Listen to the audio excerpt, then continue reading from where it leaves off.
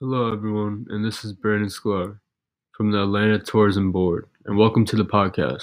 Thanks so much for joining us.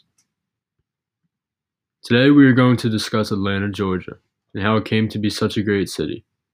We will discuss how the evolution of the city of Atlanta, both economically and socially, is centered around three main topics: transportation, overcoming racial inequality, and worldwide recognition so much so that many world-renowned companies have come to establish their headquarters in the fabulous city of Atlanta.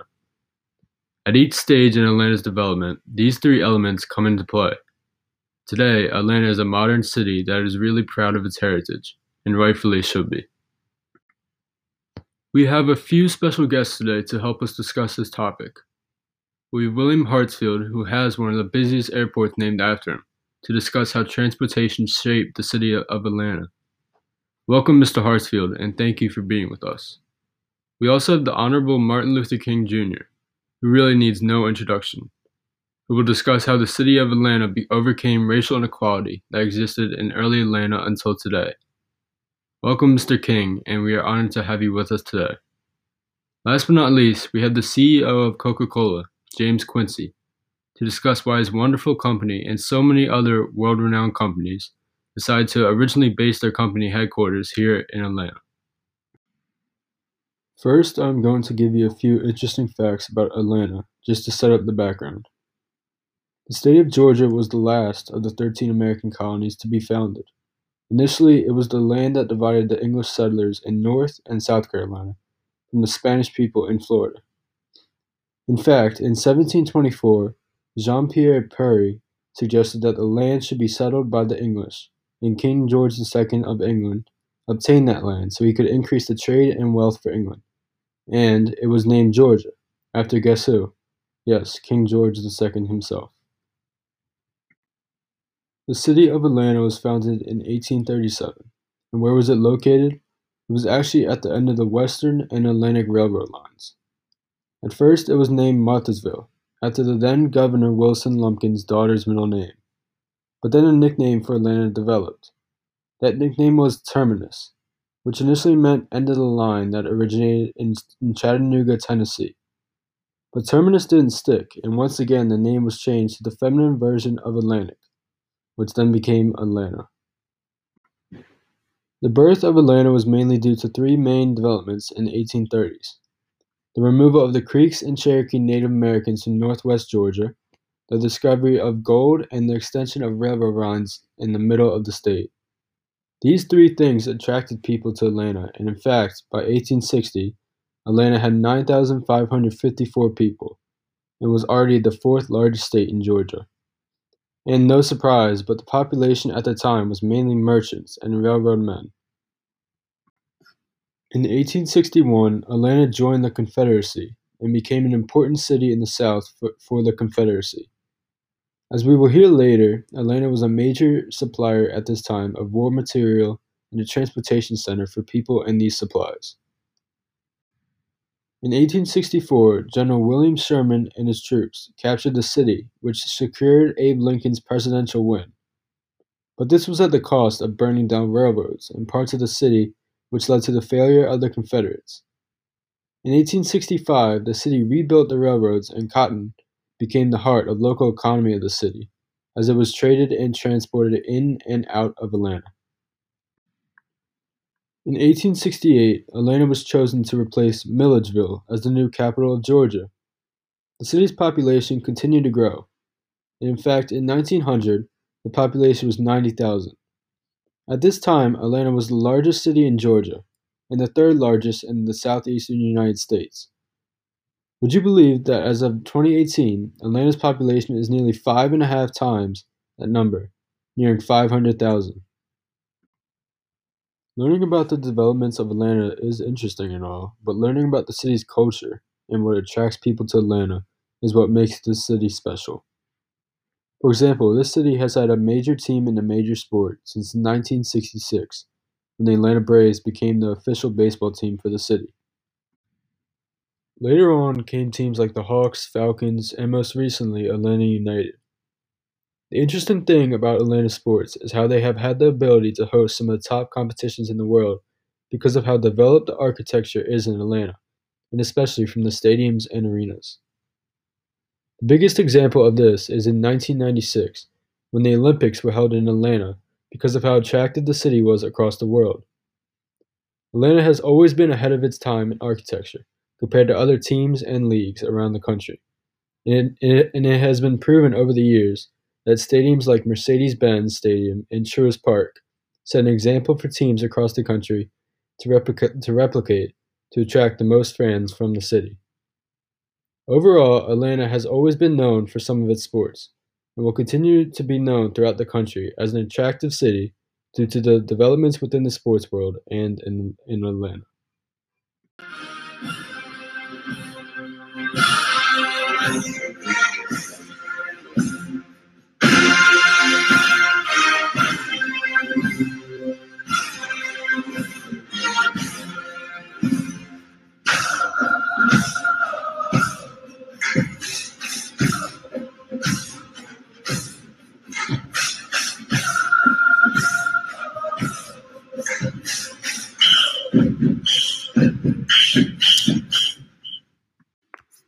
This is a song that is played at every Atlanta Braves game and every MLB. One quote that is on my mind comes from a speech done by former Mayor Maynard Jackson. It's something that Atlanta has been recognized for. Quote, "The city too busy to hate," end quote, is what people know the city as, and it shows that because of the developments and because of the overall beauty of the city and how the city is always moving in the right direction, it's easy to fall in love with Atlanta, and you have to want to at least visit here.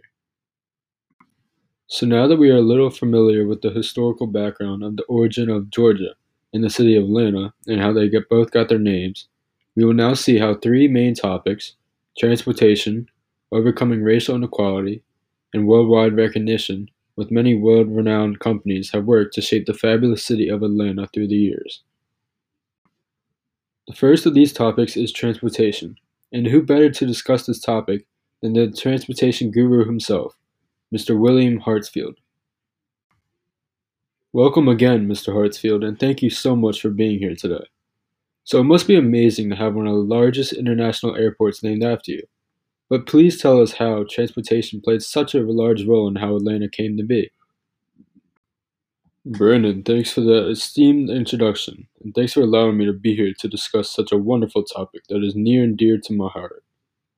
Just as you said, during the Civil War, Atlanta was a major supplier of war materials and a transportation hub for people and supplies.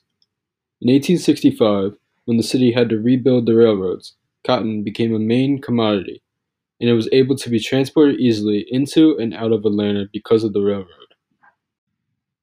The introduction of the car in the early 1900s was a major game changer, and this spread people out of the city and into the suburbs of Atlanta.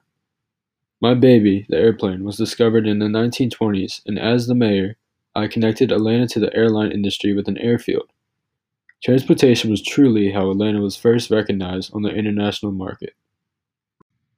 Between 1941 and 1945, during the time of World War II, Atlanta was the center for traveling by air, car, and train, making it a transportation center in the southeast United States. You've heard of, quote, trains, planes, and automobiles, end quote. Well, that was what Atlanta was known for. In 1947, the Ford Auto Assembly Plant opened in Atlanta, which of course brought interest and jobs as well as economic growth. And in 1970 came the Atlanta International Airport, which is named after me, William Hartsfield, and the former mayor of Atlanta, Maynard Jackson. The airport has become one of the busiest air hubs in the United States, which has led to Atlanta becoming the third busiest convention center in the United States. Needless to say, that means big economic growth for the city of Atlanta. And shortly after that international airport came the Metropolitan Atlanta Rapid Transit Authority in 1971, which is the public transportation system in Atlanta.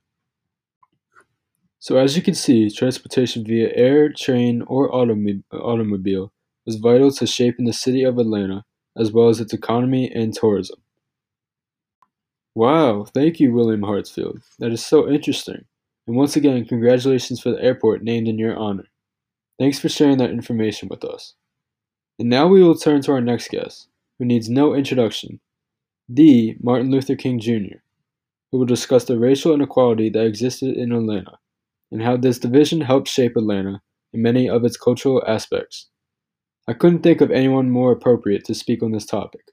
Welcome and thanks so much for being here today.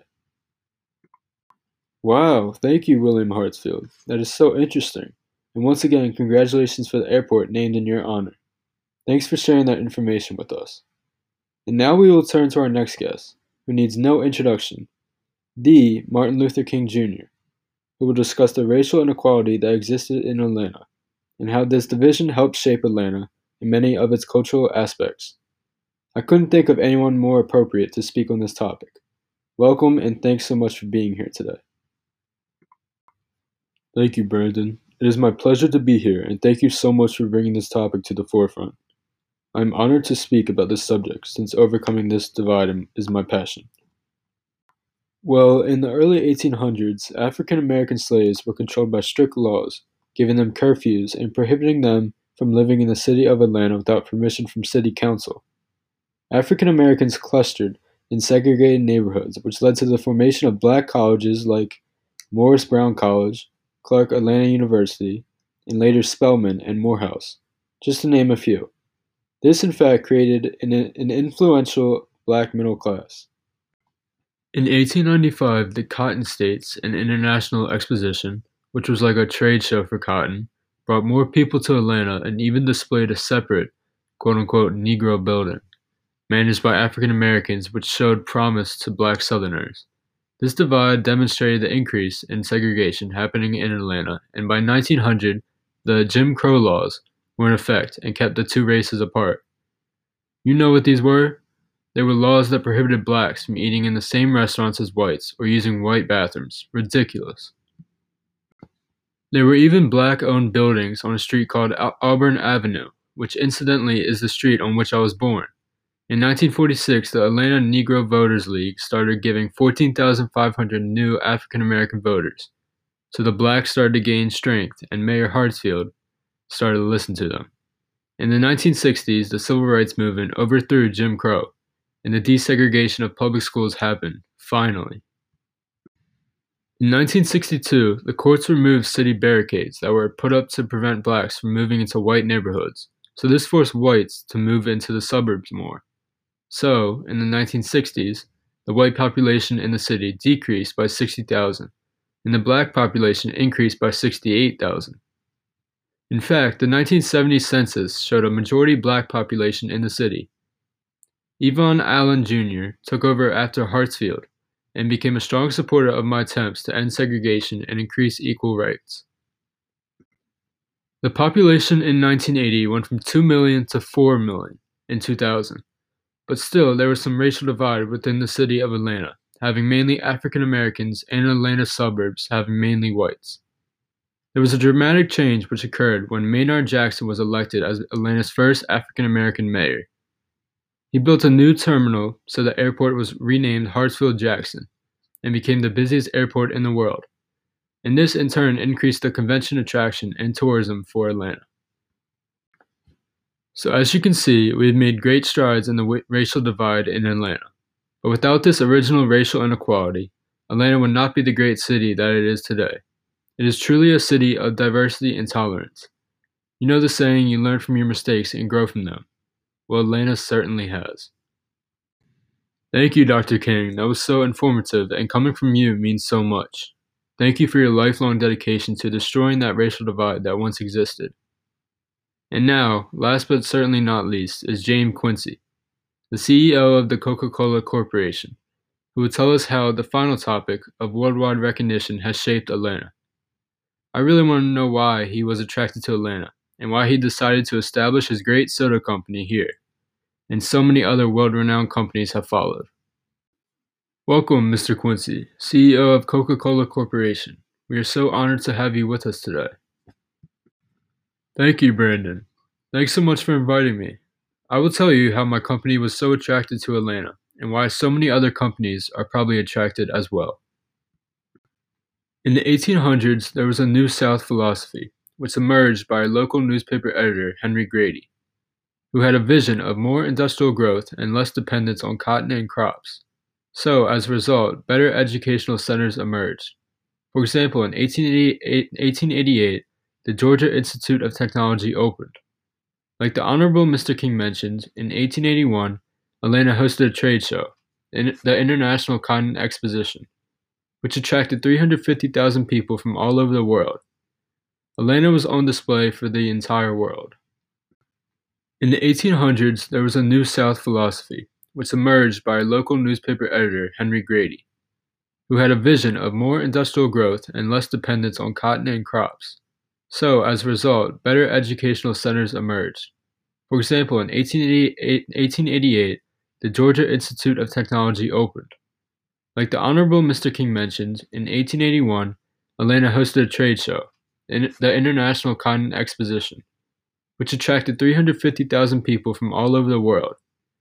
Atlanta was on display for the entire world. With this economic growth brought culture, arts, and sports to Atlanta. The economic emphasis shifted from railroad before 1900 to many diverse economic opportunities after 1900. In fact, in 1925, a national campaign called Forward Atlanta emerged to attract new businesses to Atlanta. And in fact, Sears Roebuck and General Motors came, and which of course also brought jobs. In 1945, yours truly, Coca-Cola supplied Coke to the servicemen during World War II, thus introducing it to the world. We were certainly helping out the servicemen, but they too were helping us make a name for ourselves. As Mr. Hartsfield mentioned, in 1947 the Ford Auto Assembly plant opened here in Atlanta, and by 1954 there were 800 new industries in Atlanta. In fact, the following companies all have headquarters in Atlanta, along with us, of course: CNN, UPS, Home Depot, and Delta Airlines, all demonstrating a sign of increased international status. I have to say, having one of the largest international airports in the world helps facilitate the shipping of our product to all over the world. The other big event where Atlanta gained international recognition was the 1996 Olympics, which happened right here in the great city of Atlanta. Now Atlanta even has the largest concentration of federal agencies. For example, the CDC, Centers for Disease Control and Prevention, and Dobbins Air Reserve Base, besides Washington, D.C. So as you can see, what attracted me to Atlanta was the international recognition that Atlanta had from being a worldwide convention center attraction, and having one of the largest international airports made it easy to ship products all over the world. It was a no-brainer for me, as well as some of my counterparts. Thank you to all the guests we had on the podcast today. Thank you so much for clarifying that aspect of Atlanta's attraction. It is so interesting. It certainly explains why so many world-renowned companies have decided to make their home here in Atlanta as well. As a native of Atlanta, I certainly understand the attraction. I love it here, and I hope you fellow listeners do too. Hopefully after this podcast, you now understand how the great city of Atlanta came to be, and how three main ideas have helped to shape this fabulous city, both economically and socially, through transportation, overcoming the racial divide, and the world-renowned recognition Atlanta has rightfully earned. Thank you.